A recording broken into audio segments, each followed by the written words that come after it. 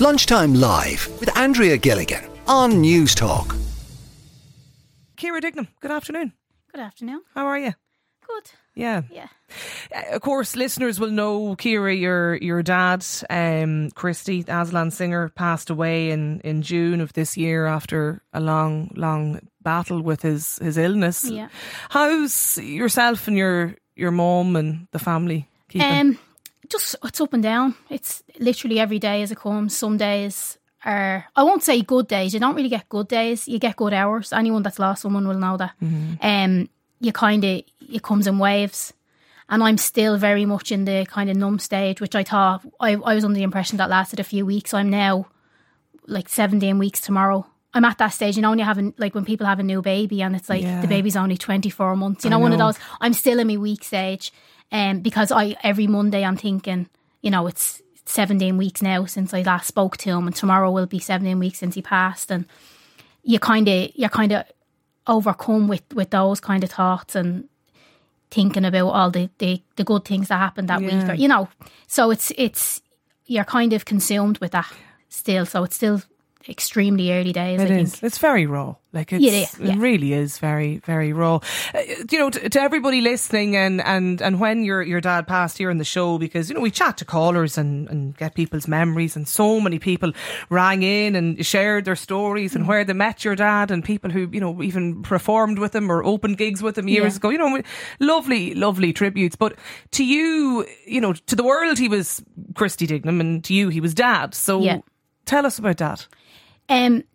That's what makes it kind of harder in a way, and I've said this before, I never want to take away from anybody else's loss. It's a loss is a loss, and it's horrific, but I had the added extra of everybody knew who he was, and yet, as you said, he was Dad to me, and he was only ever Dad to me, and I'm the only one that knows how that felt. But at the same time, I still had to share. I had to share him through my life, and then I had to share him in his death, which I hated at the time. Well, I know, and that could probably come across a little bit selfish, but I kind of always felt like he was never just mine. So when he died, it was just like, okay, shut the doors, shut the windows. I want nobody to know. I didn't want it to be a public thing. I just needed that time for myself and my small circle of family. And then even that was kind of taken away, because we got a call within about an hour and a half. My husband Darren got a text actually off somebody to say, just heard Christy passed away, what's going on? So then we had to announce it. And I was kind of hoping to leave it a couple of days just to kind of have that time to absorb what was going on. But we didn't have that luxury either. So, well, not that that's a luxury, you know what I mean? I know. It's an interesting one listening to you, making that point, Kiera, because I'd say people just... That certainly didn't cross my mind. You had a very public loss, and even picking the time as to when you want to share that news with the world was completely taken away from you. Yeah, I didn't have that choice. And I remember, I think it was either on your Instagram or maybe your Twitter account the month previous, maybe was it in May, that I remember you putting out a statement or a message to say, can people please not, say it basically was like he died. Yeah. A sort of a hoax message had come out. It was. I don't know where it came from, but I was at a family wedding. I had stopped gigging around the beginning of February because my dad got really sick, and as I said, we're a small family, so it was just myself and Darren kind of helping my mum. My dad his only wish was to just be at home, and he went to the hospice. We kind of thought that would be it, but it was more of a respite thing. We ended up luckily enough we got him home, and he was where he wanted to be. But I just stopped gigging because I needed to help and just to be on call constantly, because I was on stage and I'd have my phone open in front of me just in case I got a message off my mum saying he's had to take a turn, you need to come home or whatever. And I was like, I can't live like this. So it was actually Darren said, look, you need to stop gigging, your head's not in it, let's just be present. So the first time I left him was my cousin's wedding, and for the first the weeks coming up to the wedding, I was dreading it because I knew I was singing at the wedding for her, and I was like, I don't know if I'm going to be able to do this. And obviously we knew my dad couldn't go, he was at home, he was stuck at home. And it's my dad's niece, it's my dad's sister's daughter. So when we went to the wedding, I was on stage and we took a break, and Darren turned around to me and he's like, Kiera, what's going on? He had his phone, he had like 27 messages, and I picked up my phone and I was the same, 30 odd messages. I was like, what's going on? And then Darren rang my friend and said, what's happening? And she said, she was after being in the pub, and she said, the DJ in the pub's after announcing Christy's dead, it's online.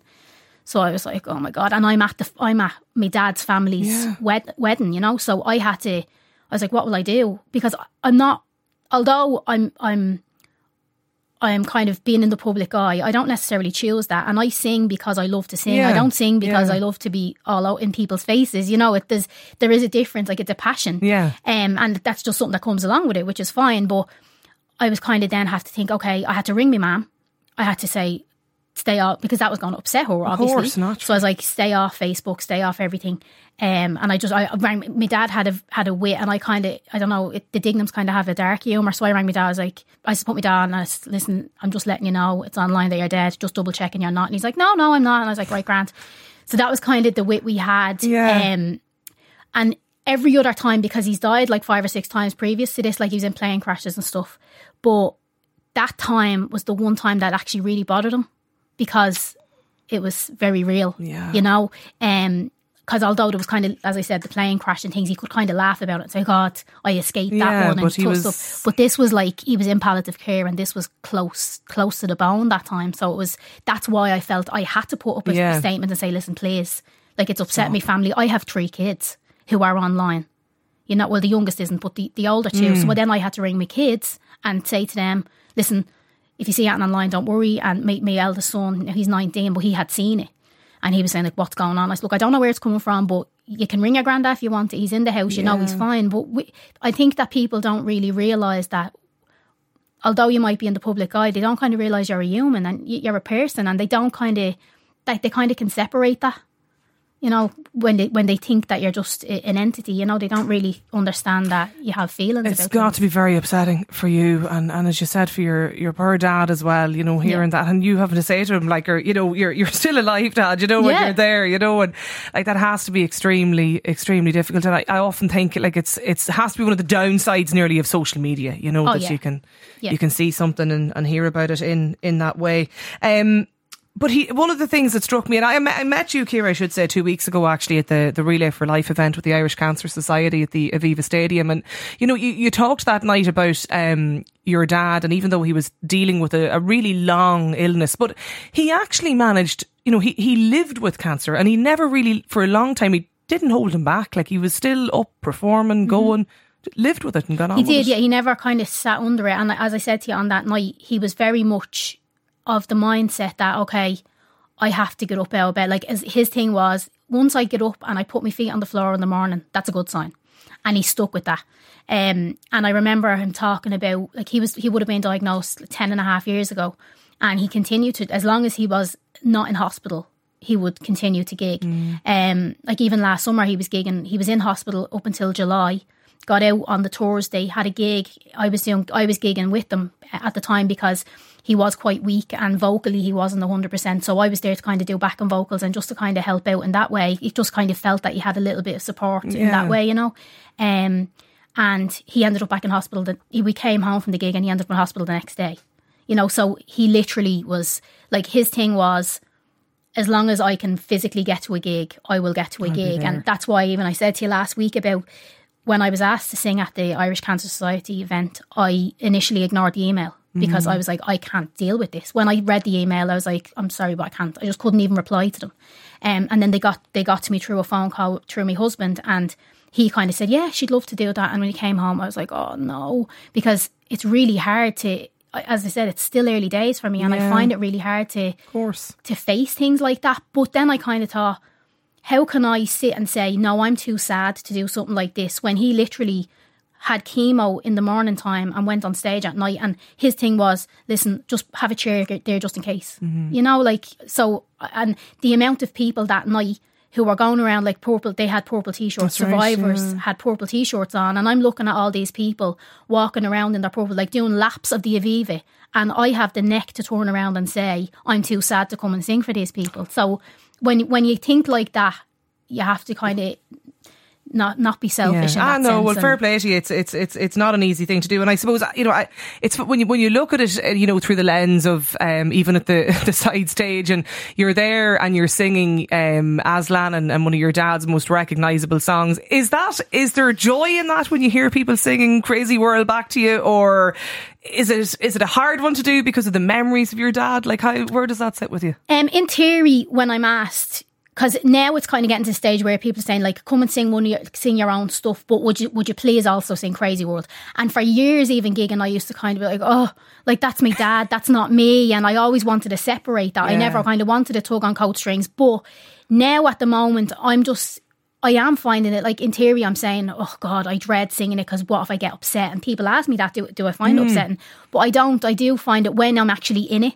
It is amazing to have people singing back, and you almost get that, you get a sense of support off people when they're singing it back to you. Well, when you talked about the support and the public loss of your dad and sharing your dad and your dad's memory with all of us around the time of the funeral, was that, I mean, it must have been just so moving when you know, the support from people and the messages. And like, I still haven't read all the messages purely because I haven't been able to get through them. And I say that some people say to me, I sent you a message at the time, look, you didn't get back to me. I'm like, I'm sorry, because I always would try to get back as much as I can to people. I'm like, I'm so sorry, I wasn't being ignorant. But it is a case of there was just thousands, and it was it was through my Instagram, Facebook, emails.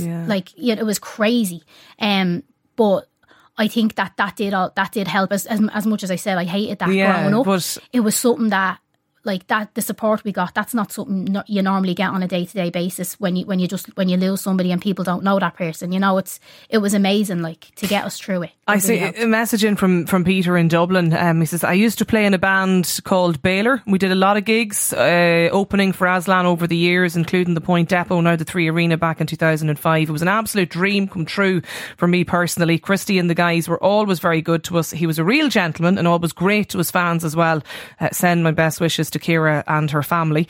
Another message in from Stephen as well, Kiera. He says, Kiera's doing great. Her dad was an absolute icon. I watched Kiera at Vicar Street. She played Vicar Street a couple of weeks ago. Her new song is brilliant. Comes in from Stephen. Is that hard for you, Kiera, when, does having a famous parent or a famous dad in the musical world, does it open doors or does it make it more difficult?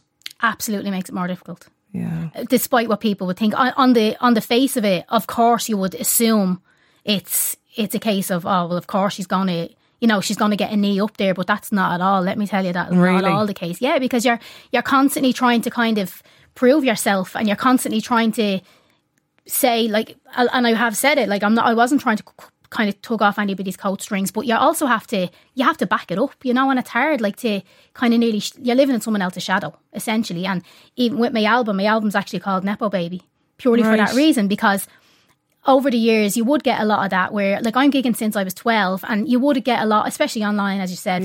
Online can be a hard place. It can be great for promotion, it can be brilliant, it can be a great tool, but it can be also be a very dark place. And I would get a lot of that, like, she's only there because of who her dad is, and and so I'm kind of saying, you know what, I'm going to call the album Nepo Baby, and I'll be in on the joke. Absolutely. And was your dad, did he encourage you into the music industry, or was he against it? He encouraged me to sing, but he did not encourage me to be in the industry, because he knows what it can be. He knew too well. It can be a nasty place, and it's hard work. Yeah. And if he knew that if you're not willing to work, and you can't back up that work, you're not going to succeed. But he always said he loved me singing. He always encouraged me to sing in that way, but I think it did freak him out a little bit, the idea of me. You did years ago the Voice of Ireland, didn't you? Back the TV show. Yeah. Am I right in saying at the time, from memory, he wasn't a fan of you in that, was he? He didn't want you. No. Why? He just hated all those types of shows, because it was literally a case of, he used to say, like, you get a kid to come in and they can be a household name within a couple of weeks, and then within 2 weeks later, if something happens or they get kicked off the show, they're just dropped. And that's a very hard thing to take. And he just said that, like, with what I've done over the years, I've gigged over the years, so you kind of learn to get your knocks and you learn to get your criticism, and it's an apprenticeship, essentially. Whereas when you go on to shows like that, it's an instant thing. It's either they love you or they hate you, and it's like young people don't know how to take that. So with me, I was doing both. I was gigging, and then I was like, I'm going to just chance my arm at it. And the reason I chanced my arm at that particular one, and not the likes of the X Factor or anything, in my impression of it was, they have their back to you. They don't know who you are. So I thought it's irrelevant that I'm Kiera Dignam. It doesn't matter who my dad is. I'm going to have an opportunity to just sing. But that wasn't the case, and they didn't know who I was anyway before I got there. Yeah, okay. So it didn't. If I had have been in theory, if I had have been what I thought it was, I mean, it could have been different. Now, in fairness, in their defence, I was crap that day because I wasn't very well. But sure, look, yeah, that's a good while ago now for sure. Oh yeah, it was like 11 years ago, and I mean the publicity of that, and it booked me out for about 15 years after that, so it's fine. Brilliant, yeah, absolutely. Listen, you have the new album. Dedicated to your dad, is it? You told me a little earlier before we come on, that you were ready to publish it and bring it out, weren't you, before he passed? So, it was actually the first single was actually to come out the week he died, and then obviously we knew a couple of days before he died that we were heading into that. So that obviously I was saying, like, the last thing in my office of thought was to bring out an album or a single. So I just kind of put everything to the back burner, and I just said, look, I'll do it, kick it down the road. This is that's what was important at the time. And but everything was ready to go, and he heard all the songs on the album, that meant a lot to me, that he could, because he would kind of critique me, and he would say, what he thought might work. Now, we never agreed. And like the song that I would want for the single, he was like, no, I think this one now. I was like, he was never going to win anyway. It was down to, like, between myself and Darren, we'd kind of choose what we were going to go with anyway. But yeah, it was important that you got to listen to it. Yeah, well, that's lovely. It's coming out.